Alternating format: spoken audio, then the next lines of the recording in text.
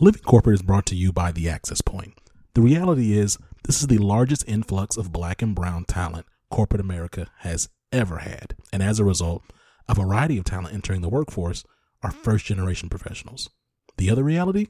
Most of these folks aren't learning what it means to navigate a majority white workplace in their college classes. Enter The Access Point, a live weekly web show within the Living Corporate Network that gives Black and brown college students the real talk they need and likely haven't heard elsewhere. Every week, our hosts and special guests are dropping gems, so don't miss out. Check out The Access Point, airing every Tuesday at 7 p.m. Central Standard on livingcorporate.tv.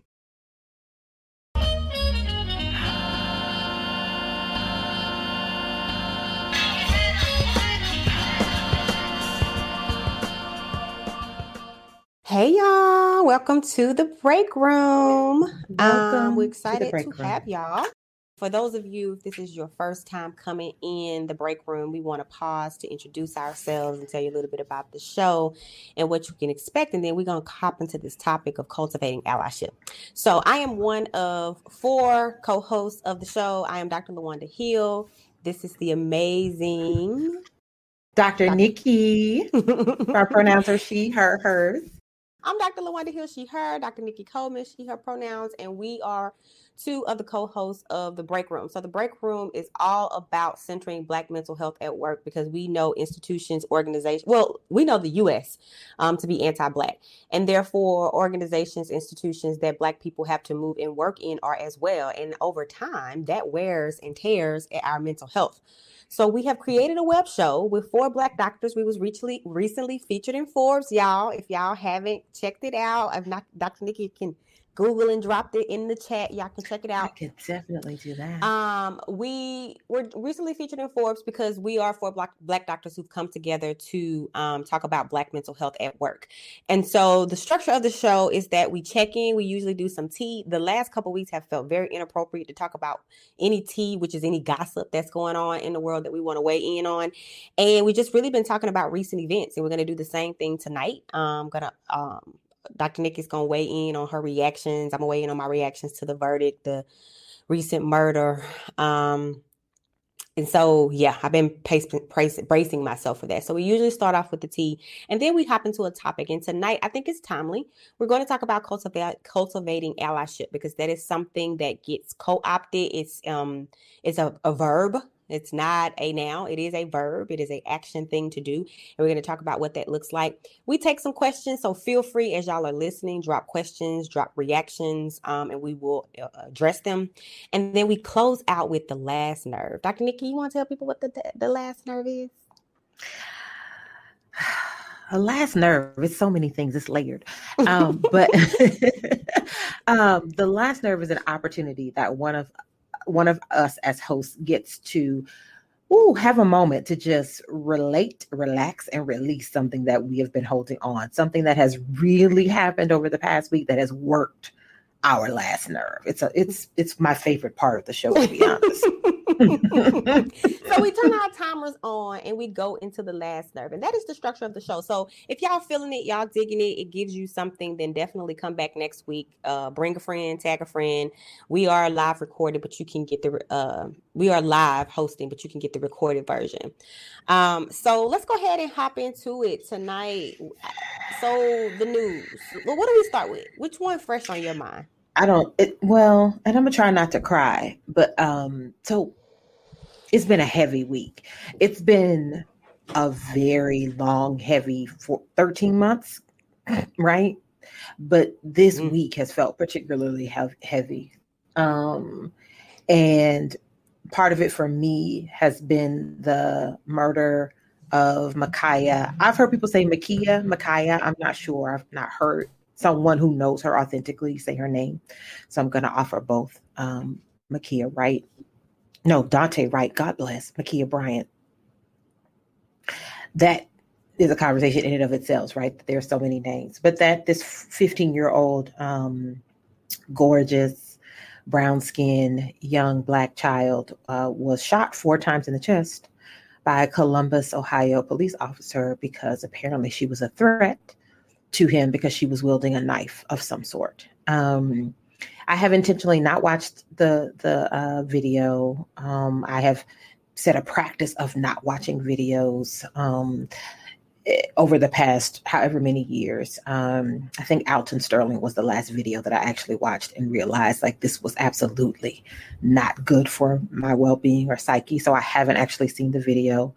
And I tried to, I worked really hard to avoid it. I did. And it's devastating. And I think that one hits home in particular for me, Dr. Lawanda, because one, not only is it another loss of life, not only is it another loss of life at unnecessary violence, not only is it a loss of young Black life and potential, just think about all the potential. Think about where you were at age 15.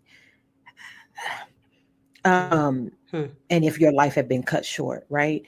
But for me, it has been particularly problematic because I've heard Black folks in the community sort of justify the need to use this level of force. And in particular, well, just Black folks in general. It hurts different whether I hear it coming from other women than I do if it comes from Black men. And so that cuts a little bit deeper. And that has always been my experience, that what I perceive to be internalized racism, when I encounter it, it always cuts deeper. So that's where I am. Mm-hmm. Yeah, I'm reacting to both. I think definitely it's the use of force, of deadly force for me that lingers with me. I too have made it a practice ever since I don't know if it was like 2015, not to watch any videos. I don't think it's helpful. I don't think that I choose to want to see them living their lives and not them losing their lives. So it's that piece for me. And it's the use of deadly force and just the internalized, like you said, perception of a threat of a 15-year-old with a knife. And I just keep thinking about the stark contrast of back during COVID when I don't know how old the white male was, 16-year-old carrying a rifle, through the crowds, made it out alive. I think Kyle about Rittenhouse Dylan. is his name. Kyle Rittenhouse. Kyle made it out alive, was a threat, like had a threat, a legit gun, and made it out alive, and they can find the ways to de-escalate that. And then same thing with Dylan, who shot up the church back in 20, I'll never forget, in Kentucky on internship.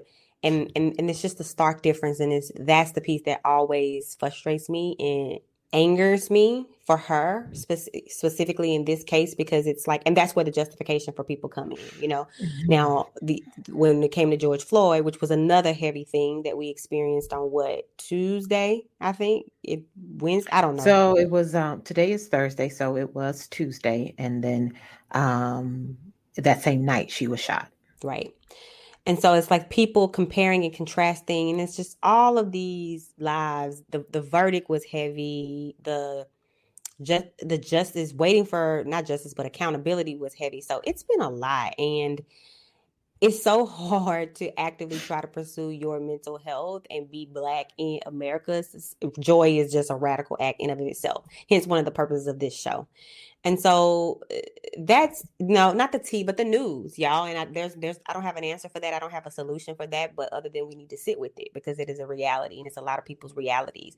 And so I do think it's timely though, because these backdrops, this structural state sanctioned violence, these systems that have been put in place by white terrorism and white toxicity is operating and it's impacting our lives. And so I think that you would be great, Dr. Nikki, to really set the backdrop of why there is even a need for allyship.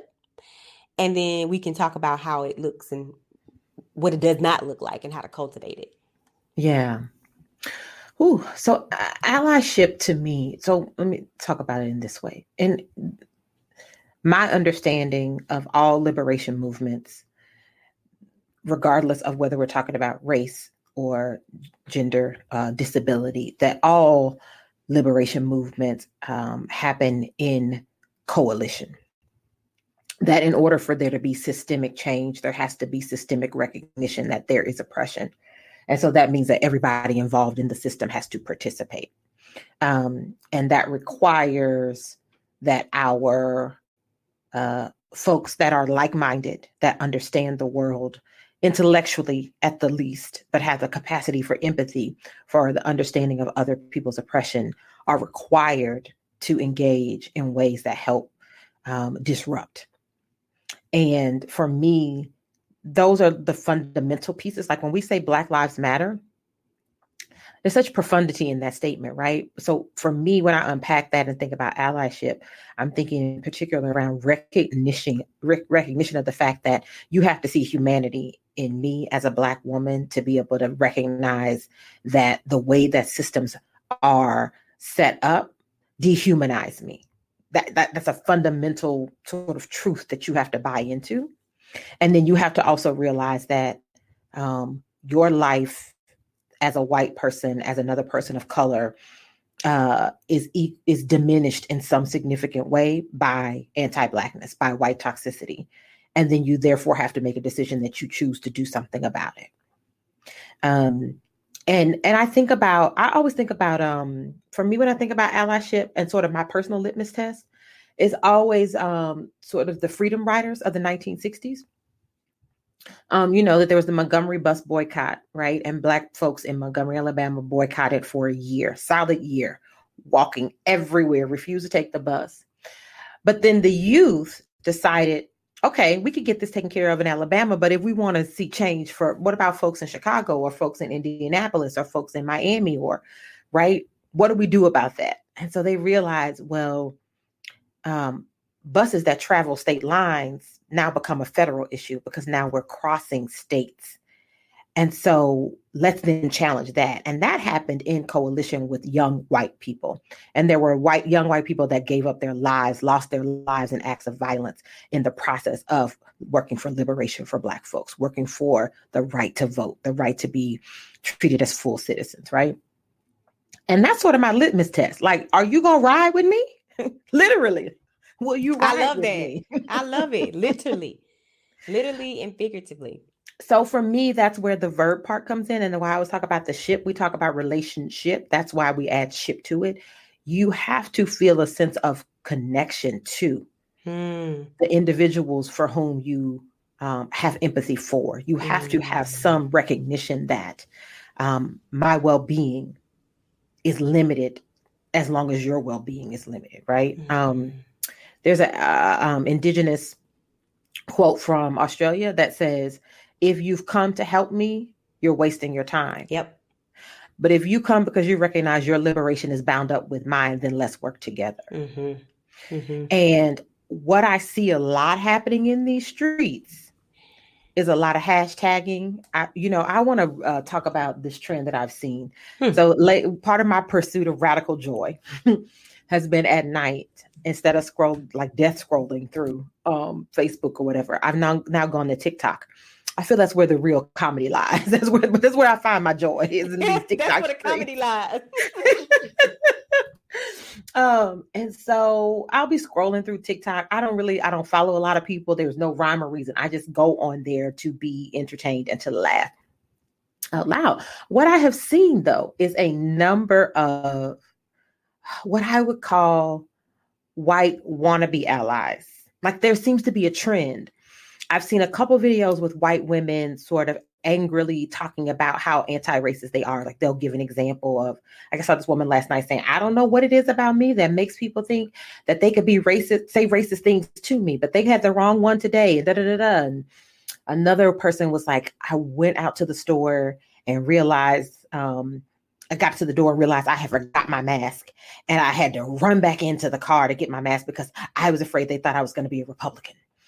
And then someone else that's sort of like a mommy vlogger was saying, like, why is it when I start talking about microaggressions, there's crickets on my page? You comment on everything else. You like everything else but the moment. And so there is a real sort of phenomenon that's happening.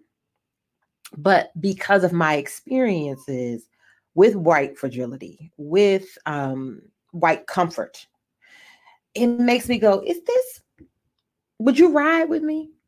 Is this beyond a TikTok movement, right? Is this beyond being on trend? Is this something that would require you to sit in your discomfort, right? Are you so connected to this movement of anti-racism?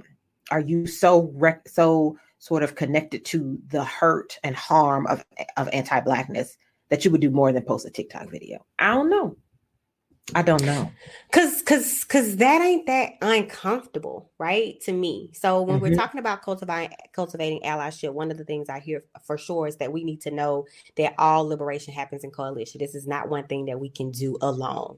And that's number one. Like that, like at least the intellectual understanding of that. And then the humanity part of it, the emotional understanding is that you have to be able to see our humanity and see, specifically when we're talking about anti-Black racism, you have to be able to see the humanity and see that I am not seen as human or afforded the same privileges or afforded the same well-being. Bet you now want to be an ally. Part of what I'm hearing you say is that it's comfortable in these social media worlds to do this because you could just post a video and feel good and be done. I remember like there was a survey back prior to maybe the 2016 elections, I think, and like somebody was doing some research on like how actively involved were you in like the elections, and it was like, did you repost something? Did you like something? Did you get out and go to the voting? And I was like, whoa, okay, so I didn't got caught up in this reposting, thinking like that is a significant major action, and I think that that's what happens. It's like, okay, I reposted that Black Lives Matter, or I am getting on TikTok saying XYZ, so that makes me an ally. No, one of the steps of cultivating allyship requires discomfort. Right? It requires that you be uncomfortable, but in those moments where it would be easier to do nothing or to not say nothing or just post a TikTok and be done. So you post that TikTok, but are you talking to your family members? Right. Are you talking to your friends? Right? Are you truly, before you even post a TikTok, I'll back up in cultivating allyship, although that is one of those things to do, is to, be willing to be uncomfortable, but have you even educated yourself and done the work? That's a critical piece, right? Because if you're not careful, you haven't educated yourself on systemic oppression, state-sanctioned violence against Black folks, then you are misinformed, right? And you're moving and you're not. And I feel like the most dangerous person in the world is the unaware person. So have you educated yourself enough, begin to get understanding, and then not centered you? Because part of that TikTok feel like you are centering your willingness to wear a mask, your willingness to check somebody out. Is it about you, or is it about, the coalition we trying to do to go towards the liberation train? Is it about the image, right? Is it about the image? And I'm so glad that you eventually sort of said about centering, right? I think part of whiteness, and I would say in particular, at least in my experience, has been, at least in my experiences in the professional world, which there's a long history, right? So graduate school back in the late 90s all the way through now, right? So I've been in spaces and with in close proximity in professional settings with lots of white women. And my experience is that white women are particularly skilled at centering themselves in any issue.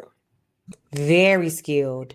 And so that education piece is a recognition, like if you're going to do real education on self, then you have to learn how to like not center yourself. Like it ain't about you, cheese. Like you gotta get on over here, sis. Be quiet, be silent, listen, learn to listen for understanding, learn to listen for empathy, learn to listen for understanding about yourself, not about me, right? Learn to listen for understanding about yourself. And how do you hold yourself accountable? I think is also one of the other requirements. Meaning when you backslide, because you will, because that is the sort of entrainment that is white supremacy, right? The goal is to keep itself moving.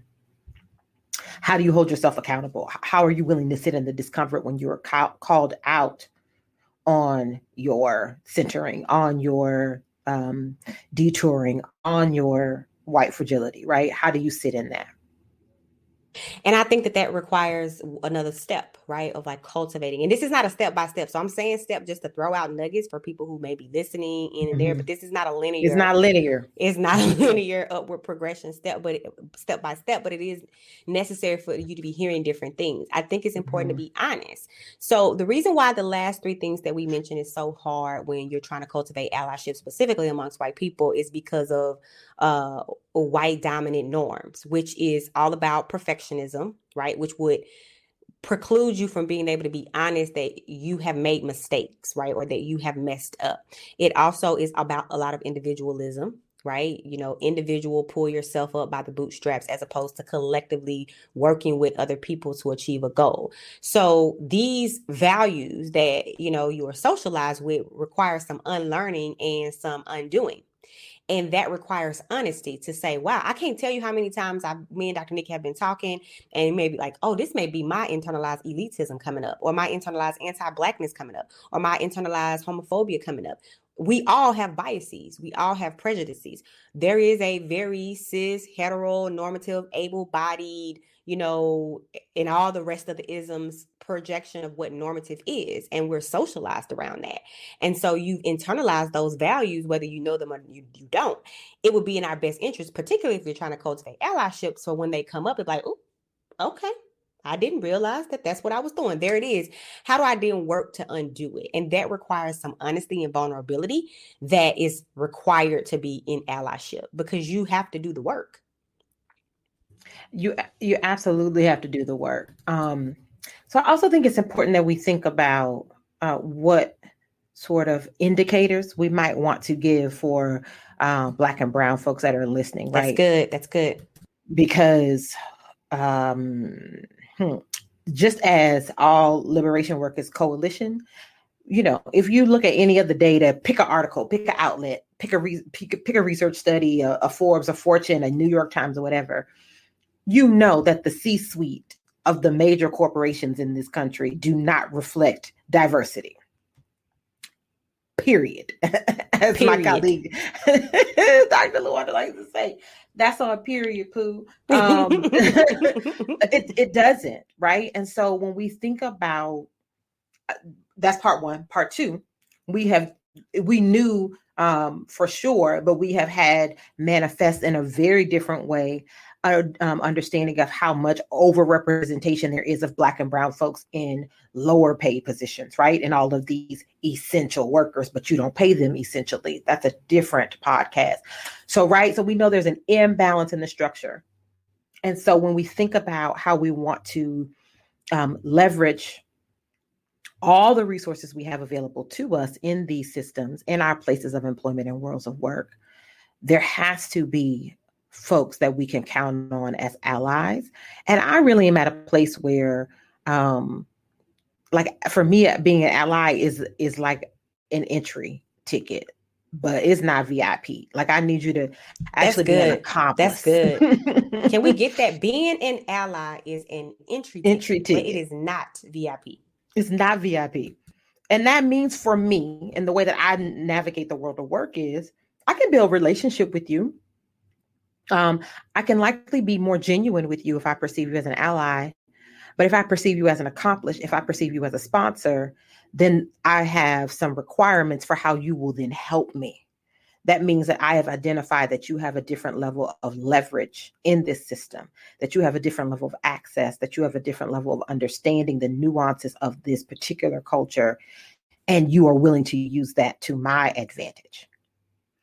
And I think that is the thing that we want to talk about in terms of how do we spot those people? How do we help you make sure you giving the tea to the right people, right? Because Karens will stab you in your eye, not your back, and they'll stab you in your eye before you realize it. So it's important for us to also recognize like part of our mental health is being vigilant and being aware and being protective of who we allow to get close to us in the world of work. I think that that's really good, and we should spend some significant amount of time on that. I see you, Rashada said, y'all got me over here stank face on my phone, all these gems. One of the ways I think that I want to reiterate that, because I think that that's so critical to Black and brown mental health at work, is being vigilant about who is an ally and who's performing allyship, and who is an accomplice and who's a sponsor and who's performing it. That is the biggest lesson that we can learn. Like who is truly doing it, who's performing it, because that's going to protect your mental health in a completely different way. And it's unfortunate we have to move through the world like that, but we do. So one of my indicators is that you don't have to, one of my mentors at Stanford is Jan Barker Alexander. And one of the things that she says, like, there's no one way to do Black. We're not a monolith, right? We are definitely a diverse people. She's like, but when you're sitting at a table, you're most certainly going to be at some tables with some power. And I would say this is my indicator for allyships and allies and accomplices. You're going to be sitting at tables with power. And I don't need you to act Black and I don't need you to be Black, but I do need you to think Black. When they have a policy, when they have a procedure, when they're making a decision, I want you to think about how this is going to impact your Black and brown folks. And I want you to use your voice and ask those questions. And if you have your power, I want you to use your power to make decisions that will not further marginalize me. And when I'm hearing you at the table thinking about, well, there's not representation here. Or there are opportunities where they're asking less threatening Black people to be at the table, and you know that my voice is more skilled, or I have more expertise around that topic as opposed to you, because people will sit at a table that they don't belong to be at with no expertise, but just because part of white supremacy is to hoard power, they will sit there. So are you giving up power? Are you thinking Black about how these things are going to impact me, using your voice to do it? And are you sharing your power and your access with me so as to be less marginalized, right? I'm about action. Telling me, wow, that was a tough verdict, or I'm thinking about you, or what have you, really doesn't really mean a lot to me. Action means a lot to me. When I see you in action, I can spot you as a potential ally or a potential accomplice. Yes, absolutely. So for me, the correlate of that is, I don't need you to run and tell me nothing. I don't, if you're doing it, do it, right? Like, you should be doing it whether I'm present or not, whether I'm going to give you a cookie for it or not. I had a friend that said that recently somebody at their job was like, I just want to give you a hug. And that, like, they texted me like, everybody is putting on the extra right now because this stuff is back in the public spotlight. And everybody's checking, all the non-Black folks are checking on all the Black folks at work. I'm just checking on you and how's it going? That don't do nothing for me. Speaking for me personally. So when they texted me and they were like, this person was like, I just want to give you a hug. And I was like, tell them go hug their mama. Like, go hug somebody else. That won't do anything for me. And for me, that again is about centering themselves. Like, how dare you think I don't have communities to go to? How dare you think that we haven't developed and perfected generations of ways of surviving this? Like, we have our mechanisms that serve us. We don't need your hug is not a bomb to me, right? You there, Dr. LaWanda? I think you got frozen for a second. Oh yeah. Okay. Your hug is not a bum. I'm here. I don't know if you can see me, but I'm here. Right? So that's the thing. It's not about what you run and tell me that you've done. It's what I hear about what you've done. When I am not in the room, what have you said on my behalf or for me? When you have the opportunity to speak out, do you take that opportunity? When other people are talking about me, do you come back and tell me that? Like, that's what you can come run and tell me. Like, basically they're undercutting your contributions, or even though this was your, sort of intellectual labor, your name wasn't mentioned. Like, those are the details you can give me if you're working in allyship with me. That is the way that you then begin to leverage and yield your power. Mm-hmm. Yeah, I would also even argue, like, to what extent have you been immersed in and understand the culture? Because I think people read a lot about Black folks. They watch a lot of TV, which is rooted in a lot of stereotypes or one-dimensional depictions of Black folks. But to what extent have you been a minority and understand Black culture and been immersed in that space, right? Like, I've been a minority. Well, collectivist culture is the global majority. So let me be clear. But in terms of the only Black person in spaces, sometimes it's been, significant amount of times. I'm not uncomfortable being the minority. But if you're uncomfortable being around Black culture and you haven't been to any experiences that would give you a more firsthand, nuanced understanding of Black culture, I'm really questioning to what extent are you comfortable. And if you're not comfortable, can you really see my humanity? Because I'm exposing myself to cultures all the time. I'm inquisitive. I'm curious. I want to know more. And that once I know more, I can learn more about your experience. Once I learn more about your experience, I can more readily identify the forces that are operating against you that keep you from moving freely in your experience. And so because of that, I now have a more nuanced, understanding. I have a accomplice that I feel is an accomplice that I work with at Stanford. And I remember the first time I met her at work, I saw that she had a bag on, and I was like, that looked like the Association of Black Psychologists bag. And I looked and I said, you a part of the Association of Black Psychologists? She's like, oh, I'll go to the conferences. I like to immerse myself in different cultures and understand and be uncomfortable. So I go to this culture, go to this conference. I go to this conference. And I thought, have you been to AAPI conference, LaWanda? Have you immersed yourself, understood it? So I think that part of it is showing a level of comfort and nuanced understanding of a culture, and not just from a spectacle observer perspective, but like being immersed and being comfortable in it. Yeah, I would agree with that. In the sense that you can't begin to, you really can't do the work on it. It's like, you're going to tell me how to fix something, but you've never actually seen the problem, right? Like, how are you going to do that? How are you going to tell me how to fix my computer if you've never worked with this particular computer? You don't know what the issue is, right? So you do have to have a sort of a front row view. I remember this was years ago, but I was in graduate school, and I developed a good relationship with a white male colleague, and he was a single parent, and he had a little girl, and we would go out to like restaurants or places. And this was so fascinating to me, because they would look at me to ask me what she wanted for her dinner or what she wanted to eat. And I would be so like, clearly this is a white man and a white child. I'm sitting on the other side of the table, but people's gender bias was such that mom knows you don't engage dad in these things. This is mom, or this is the mom-like figure. And it got to be this thing where we sort of sat back and began to observe how it happened. Like, people just looking over the whole fact of race in this particular instance, because their gender bias is just that strong. And that was like a whole new level of awareness for him. And then there was always the assumption that he was going to pay, right? And which was fine by me, perfectly fine by me, in graduate school for sure. But we would talk about that, right? And so being privy, like being in relationship with me, seeing me as a fully human person, but then getting in sort of a bird's eye view on my experience was extremely eye-opening for him. And that led us to have more conversations. And I think that's the other thing that I would say around spotting allies or cultivating allyship. Part of whiteness is to get too comfortable too quickly, like too familiar. That's good. Too familiar. Too good. That's good. Too familiar too quickly, right? And so can the person respect your boundaries? Can they hear, you can assist me with this, I can engage with you on this, but there's a line here for which you cannot cross.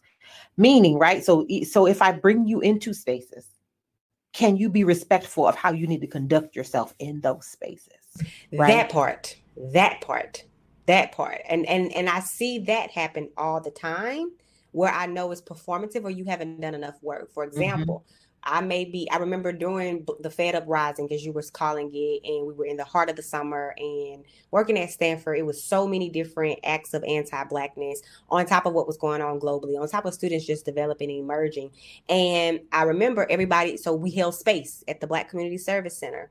We held space for people to be there and to gather, and people want to volunteer to go, and that are not Black, to assist. I mean, it is an emotional burden to carry all of the weight of the students. So you do want some support. And the other Black colleague was out, and one of them was on maternity leave. So it's just me. And I'm thinking, who is going to come into this space and not center themselves? Who is going to come into this space and allow people, the Black folks in here, to have their experience and not feel compelled to talk or feel compelled to be a white savior, feel compelled to add anything, but just be present. Know how to act when I take you somewhere, right? Because they my name on this. If I brought you in this space, they looking at me like, Dr. Hill, all right, you done brought somebody in here that's non-Black. Can I trust them? And if you ain't got but one time to mess up your credibility, you're going to mess up mine too. So I need you to understand boundaries and be able to respect boundaries. And we can have a candid conversation about that, but that's a good indicator as well. Do you over take up space? Do you not respect the boundaries when you are in a communal space? Because there are norms. Absolutely. So here we have a question from Rashada, and it says, I believe Dr. Hill said the most dangerous person is the unaware person. How do you address an individual who's performing allyship and isn't aware that their efforts are not actually making meaningful impact. Speak on that, Dr. Hill. Performing allyship. That's one conversation. Because I think they know. I think they be knowing. That's not. And knowing that, because I mean, that's a conversation. Because my initial reaction, Rashad, I'm very confrontational. Would be, I'm experiencing you as inauthentic, and I've said that to people. Like I'm having a hard time connecting to I don't perceive this as authentic, so it's a disconnect for me. So the performing allyship, I think, is one piece. Not having an impact is a separate conversation. I'd be curious to hear your thoughts on this, Dr. Nikki. But my initial stab at it is I usually say, I feel like people are rushing and they are jumping to action without being fully informed, without having people on the team who can inform them. My friend says it all the time, who is a former athlete, around DEI efforts, right? Because everybody want to be a part of diversity, equity, and inclusion efforts. You don't hop on a basketball team because you don't coach a basketball team because you're passionate about basketball and you're interested in it, which is what people do, usually people who are allies who are trying to do these DEI initiatives. So why do we not do that why do we feel we can do that with DEI initiatives? We don't go get a coach who has an expert, who has a track record, who has a winning record, who knows how to make impact, who knows how to move the ball forward. So I usually, when it comes to the impact piece, I usually try to pause and say, like, hey, have we evaluated what we're even doing right now? Do we even have all the pieces here? It's not being impactful. In fact, I think it's, wasting time. So how can we have a conversation about that? Now, based on the answer, that'll determine the follow-up. Yeah. So what I would add is, I tend to be, I don't think I'm as confrontational as Dr. LaWanda. I'm really pausing like, would I say that? You said it. But I am a direct communicator. I will say that. I deeply value direct communication. Me being able to transmit it and you being able to receive it. And so I think for me around the performance piece, it is going to depend on how much time I have that day. Like it's going to depend on how invested I am in you as a person, right? To begin with, are you worth my time and energy? And I'm going to make some determination of that, right? Like, is this worth, is the energy I may expend in this conversation worth any benefit? Right? Is it going to shift something for me, for other Black folks in the space, right? It might not always be transactional just for me, but I do try to think about, is this going to help some other Black person at some point if I take the time to plant this seed or engage? And that is sort of my bottom line. How much energy do I want to give? And so then I also think about, and then related to that, part of the ways that I may get at it without being as direct or confrontational is I like to use curiosity. So tell me how you think that's contributing to allyship. Or I've heard you say this. Tell me what's your motivation for that, right? I want to curry their insight on it to see. Because I do think folks have a good indicator. You know good and damn well if you've only done hashtag thoughts and prayers on social media, or you reposted somebody else's article on LinkedIn, but you've never done one thing, then I think you have a good sense that you're still living in your own bubble, right? And then to Dr. LaWanda's point, I'm going to get a better gauge of how much more I might want to invest or not based on your reaction to that, right? Is it defensiveness? I'm out. If it's at least taking a moment to pause and be reflective to say, I hadn't thought about that, then I'll probably say that might be some space where you want to start again, right? And then I will move on. If there's a genuine opportunity for engagement, then I'll consider about what I might be willing to do in that way, right? So that's sort of how I think about that. I think that if you sort of, you look at the broad population of folks that are unimpacted by any particular ism, the folks that are actually willing to be allies in the way that has meaning and impact and merit are very shallow amount. Otherwise, the systems wouldn't keep working. The systems work because the vast majority of people participate in the systems. And so that means that everybody who's calling themselves an ally ain't an ally. These are just facts. They're not numerical and facts. I think one of the things that I would give for Black folks too, I spend a large amount of time wasting energy on trying to convince or deal with. One of the things that comes up when you question, whiteness and its motives is white fragility and defensiveness. And so that defensiveness is just there to keep them from moving forward, having to see themselves or see their socialization. And I spent a lot of time, in the throes of that. And so and that contributes to exhaustion, that contributes to burning out and mental health and so forth. And so I would say to be very cautious and be thoughtful about your energy. Your energy and your time is precious. Your intellectual capital is precious. Your words is precious. I call them whose seeds is, what soil is ripe? What soil is ripe for me to sow some seeds? So the rest of y'all got weeds and stuff growing all around it. I don't have energy for that. But if I've seen that you've done the work and I'm pausing and I'm asking you some questions and you're there, then I may sow some seeds. But if you're not, I love to be like, that's interesting. And then go back on mute. That means I don't have nothing else to offer because this is not worth my time. Absolutely.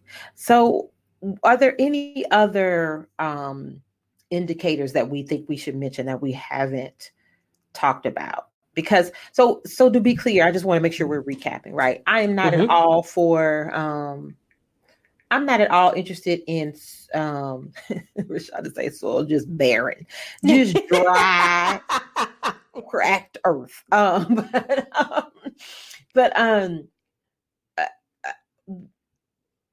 think there may be an assumption that we're talking about this in a transactional way. And I don't mean to intend that it's transactional. That's good. What I do mean to intend is the folks that are genuinely invested in your well-being as a person of color, genuinely invested in your success in the workplace as a person of color. And by genuine, I mean they are willing to be uncomfortable. They are willing actually to give something up. Right? They are willing to say, I actually think this person is better for the job, right? Like that is what we're really talking about. And in my experience in the world of work, those folks are few and far between. So then for me, and thinking about matters of survival, we've all bought into this system of capitalism. We all have to get bread. We all got to go do something to get money to live life, right? And most of us want to have as much to live as comfortably and safely as possible. That is a fundamental human desire, right? That's a motivator.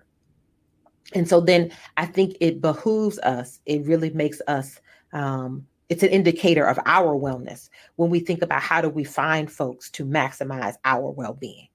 How do we engage with individuals in ways that will maximize our well-being? And if there is opportunity for a deeper, richer connection, absolutely, let's be open to that. I have, I say this tongue in cheek, but with all seriousness too, I have a good white friend, right?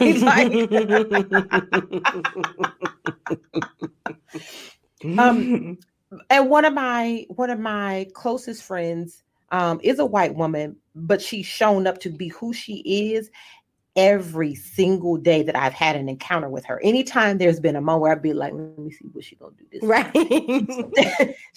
This gonna be it, right? And this has been 17 years of friendship, 15 years of friendship, right? And shows up in ways that not only lets me know that she is genuinely invested in doing the work for me, but she shows up in ways that she's genuinely invested in doing the work for my daughter. That the ways that I see her white children talk about justice, the way that they engage me around equity and justice, lets me know that even when I am not present, she's told them, taught them, shown them the ways that they should be in the world. But I think those people are few and far between. That has just been my experience, right? But we have to go to work every day. And most of us, especially when we get to a certain level of elevation in our career, we are not going to be surrounded by us. We don't live in the world of Boomerang. That ain't. I forgot that. We don't live in Boomerang. We don't live in Wakanda. We don't live in where is Coming to America? What's that kingdom? That's not the world we live in. And even when we have Black products and services and spaces, there's always white folks there, right? This is just our experience. And I also want to be clear that they could be other brown folks that are also white identified, right? Yeah. White in their ideology and worldview. White aligned. Mm-hmm. And so I think it is unfortunate that we have to talk about it in this sort of transactional way. But I also think it's a reflection of ways that we work to be healthy and well in a dysfunctional system. Right. And it's just where we are as a society, right? Mm-hmm. It's where we are as a society, and we have to function as such because we're going toward that liberation, not there yet. So I think it's good. I'm going to give a recap. I think the first thing, here's just a few tips. And for those of you who just coming in at the end, and think about, check yourself and see if these are parts of the things that you do. If you consider yourself, actually, we forgot that one. You do not name yourself an ally. You are named an ally by Black folks. You don't get to say, oh, I'm an ally to the queer community. Has the queer community named me as an ally? So that is an earned thing. It's not something that you can give and self-label as yourself. You can do the work, and that should be enough, right? So it's not about you. It's not about you. So, whiteness and its socialization centers itself. It's not about you. It's about that coalition towards liberation. And it's doing your part and not being complicit in the system and participating in it. And by you benefited from it, further marginalizing others. Listen, right? Listen to people's stories. Listen to understand. Listen to gain knowledge and insight before you even speak or do. Listen. Be honest with yourself. Be honest. Real, recognize real. We are all socialized in a white, toxic society, and we have biases based on those things. And so to be honest, you're starting there. You're not starting above it. You're starting there. You're starting with anti-Black internalized sentiments. It's the reality of it, right? Nobody escapes it. Talk to your friends and family. I want you to do that work, that emotional labor, so I don't have to do it, so that they understand it, because you most likely have more emotional capacity to do it than I do. That's going to require you to get out of your comfort zone, which will be the next tip. Get out of your comfort zone. Equity requires that you give up power, that you give up something, and giving up something means that you're going to have to be uncomfortable. And that's it. If you can give up your discomfort, some people have to lose their lives. What's your comfort? Let me just say the other thing about talking to friends and family, talk to colleagues and peers. That's what I always say too about the workplace, because white folks talking to other white folks about anti-racism has way more impact and meaning than us being on here for thousands and thousands and thousands of hours of podcasts, right? Mm-hmm. It just doesn't hit the same. It's the same way that men can engage men differently in talking about their own sex, about their own homophobia, right? It hits different when somebody that looks like you, lives in the world like you, speaks about someone else's experience. And the least that you could do is to have an uncomfortable or difficult conversation with someone who says that they love you and is invested in you. The least you could do is have an uncomfortable conversation with them. Give up your comfort so somebody don't have to lose their life. That's how I feel about it. It's really not a tall order. And the last two, educate yourself, please. Be informed. There's a lot of invisible forces, a lot of isms that you may not be aware of that's interacting. So educate yourself, and then learn from your screw ups. Learn from your mistakes. We're going to mess up. You're going to say the wrong thing. You're going to get familiar. It happens. You're going to think you could touch my hair. Now, you're going to think you can talk shit about, no. And when I have to confront you about that and say, hey, you went too far, crossed the boundary. Conflict's a part of relationship. Just learn from it. Be better. That's all we got for you, Yes, I think those are great. And so those are all the things that we would offer for folks that are listening to this, that want to be an ally, believe they have been engaging in allyship. And then for those of us that need allies and accomplices in the workplace, these are the sort of indicators. Are folks that you are aligning yourself with, are they demonstrating these characteristics? Yeah. Have you seen them do this? Are they willing to do this over and over again? One of the things I also wanted to add was for like number 6, we have be informed, be informed. I added stay informed. Stay informed. That's but a good. Huge part of it is unlearning. There's so much unlearning you have to do as a person who holds power, right? And I think about, so the correlate for me has been 2 specific areas where I'm continuing to evolve and grow. And that is around my understanding of gender. And even when I thought I had a working understanding of gender, the more trans folks that I have in my life, and the more that I engage and listen to the voices of trans folks, the more I realize how much more expansive gender is and how much more growth I have to do around that. And really sorting, like challenging myself on where my discomforts have been and why am I uncomfortable by that? And then around my ableism, right? So many things that you take for granted as an able-bodied person, because so much of the world is designed, quite literally, physically, our material world is designed around able-bodied, normative-bodied individuals. And so when I sit and think about the work that I'm willing to do around that and how I'm holding myself accountable, and also what it brings to me, like how much more expansive I am in my humanity, the more that I do that work, then I should have no less standards for folks who are wanting to partner with me around my Blackness. If as a Black woman in my systemic oppression, if I could be willing to sit in my discomfort about my relationship to power dynamics with other identities, you for damn sure ought to be doing it as a white person. Like exactly, because you got it on multiple levels, no excuses. So that's good. Right. That's good. I hope y'all have gained something, been inspired. I have appreciated you, Rashada. I hope you back in the mix. I know we missed you.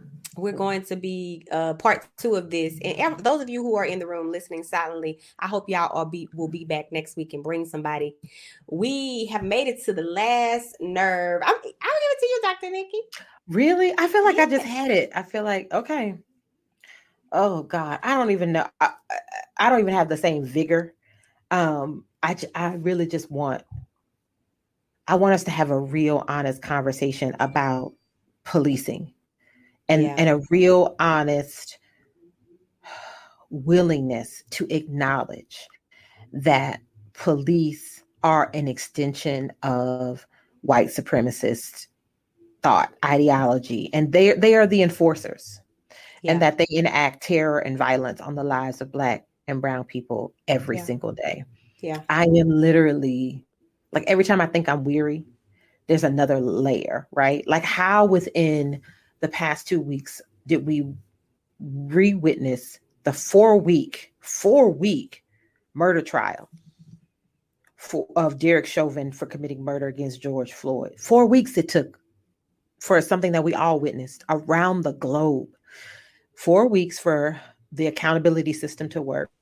And in the context of that 4 weeks, another young Black man was shot 10 minutes from where George Floyd lost his life.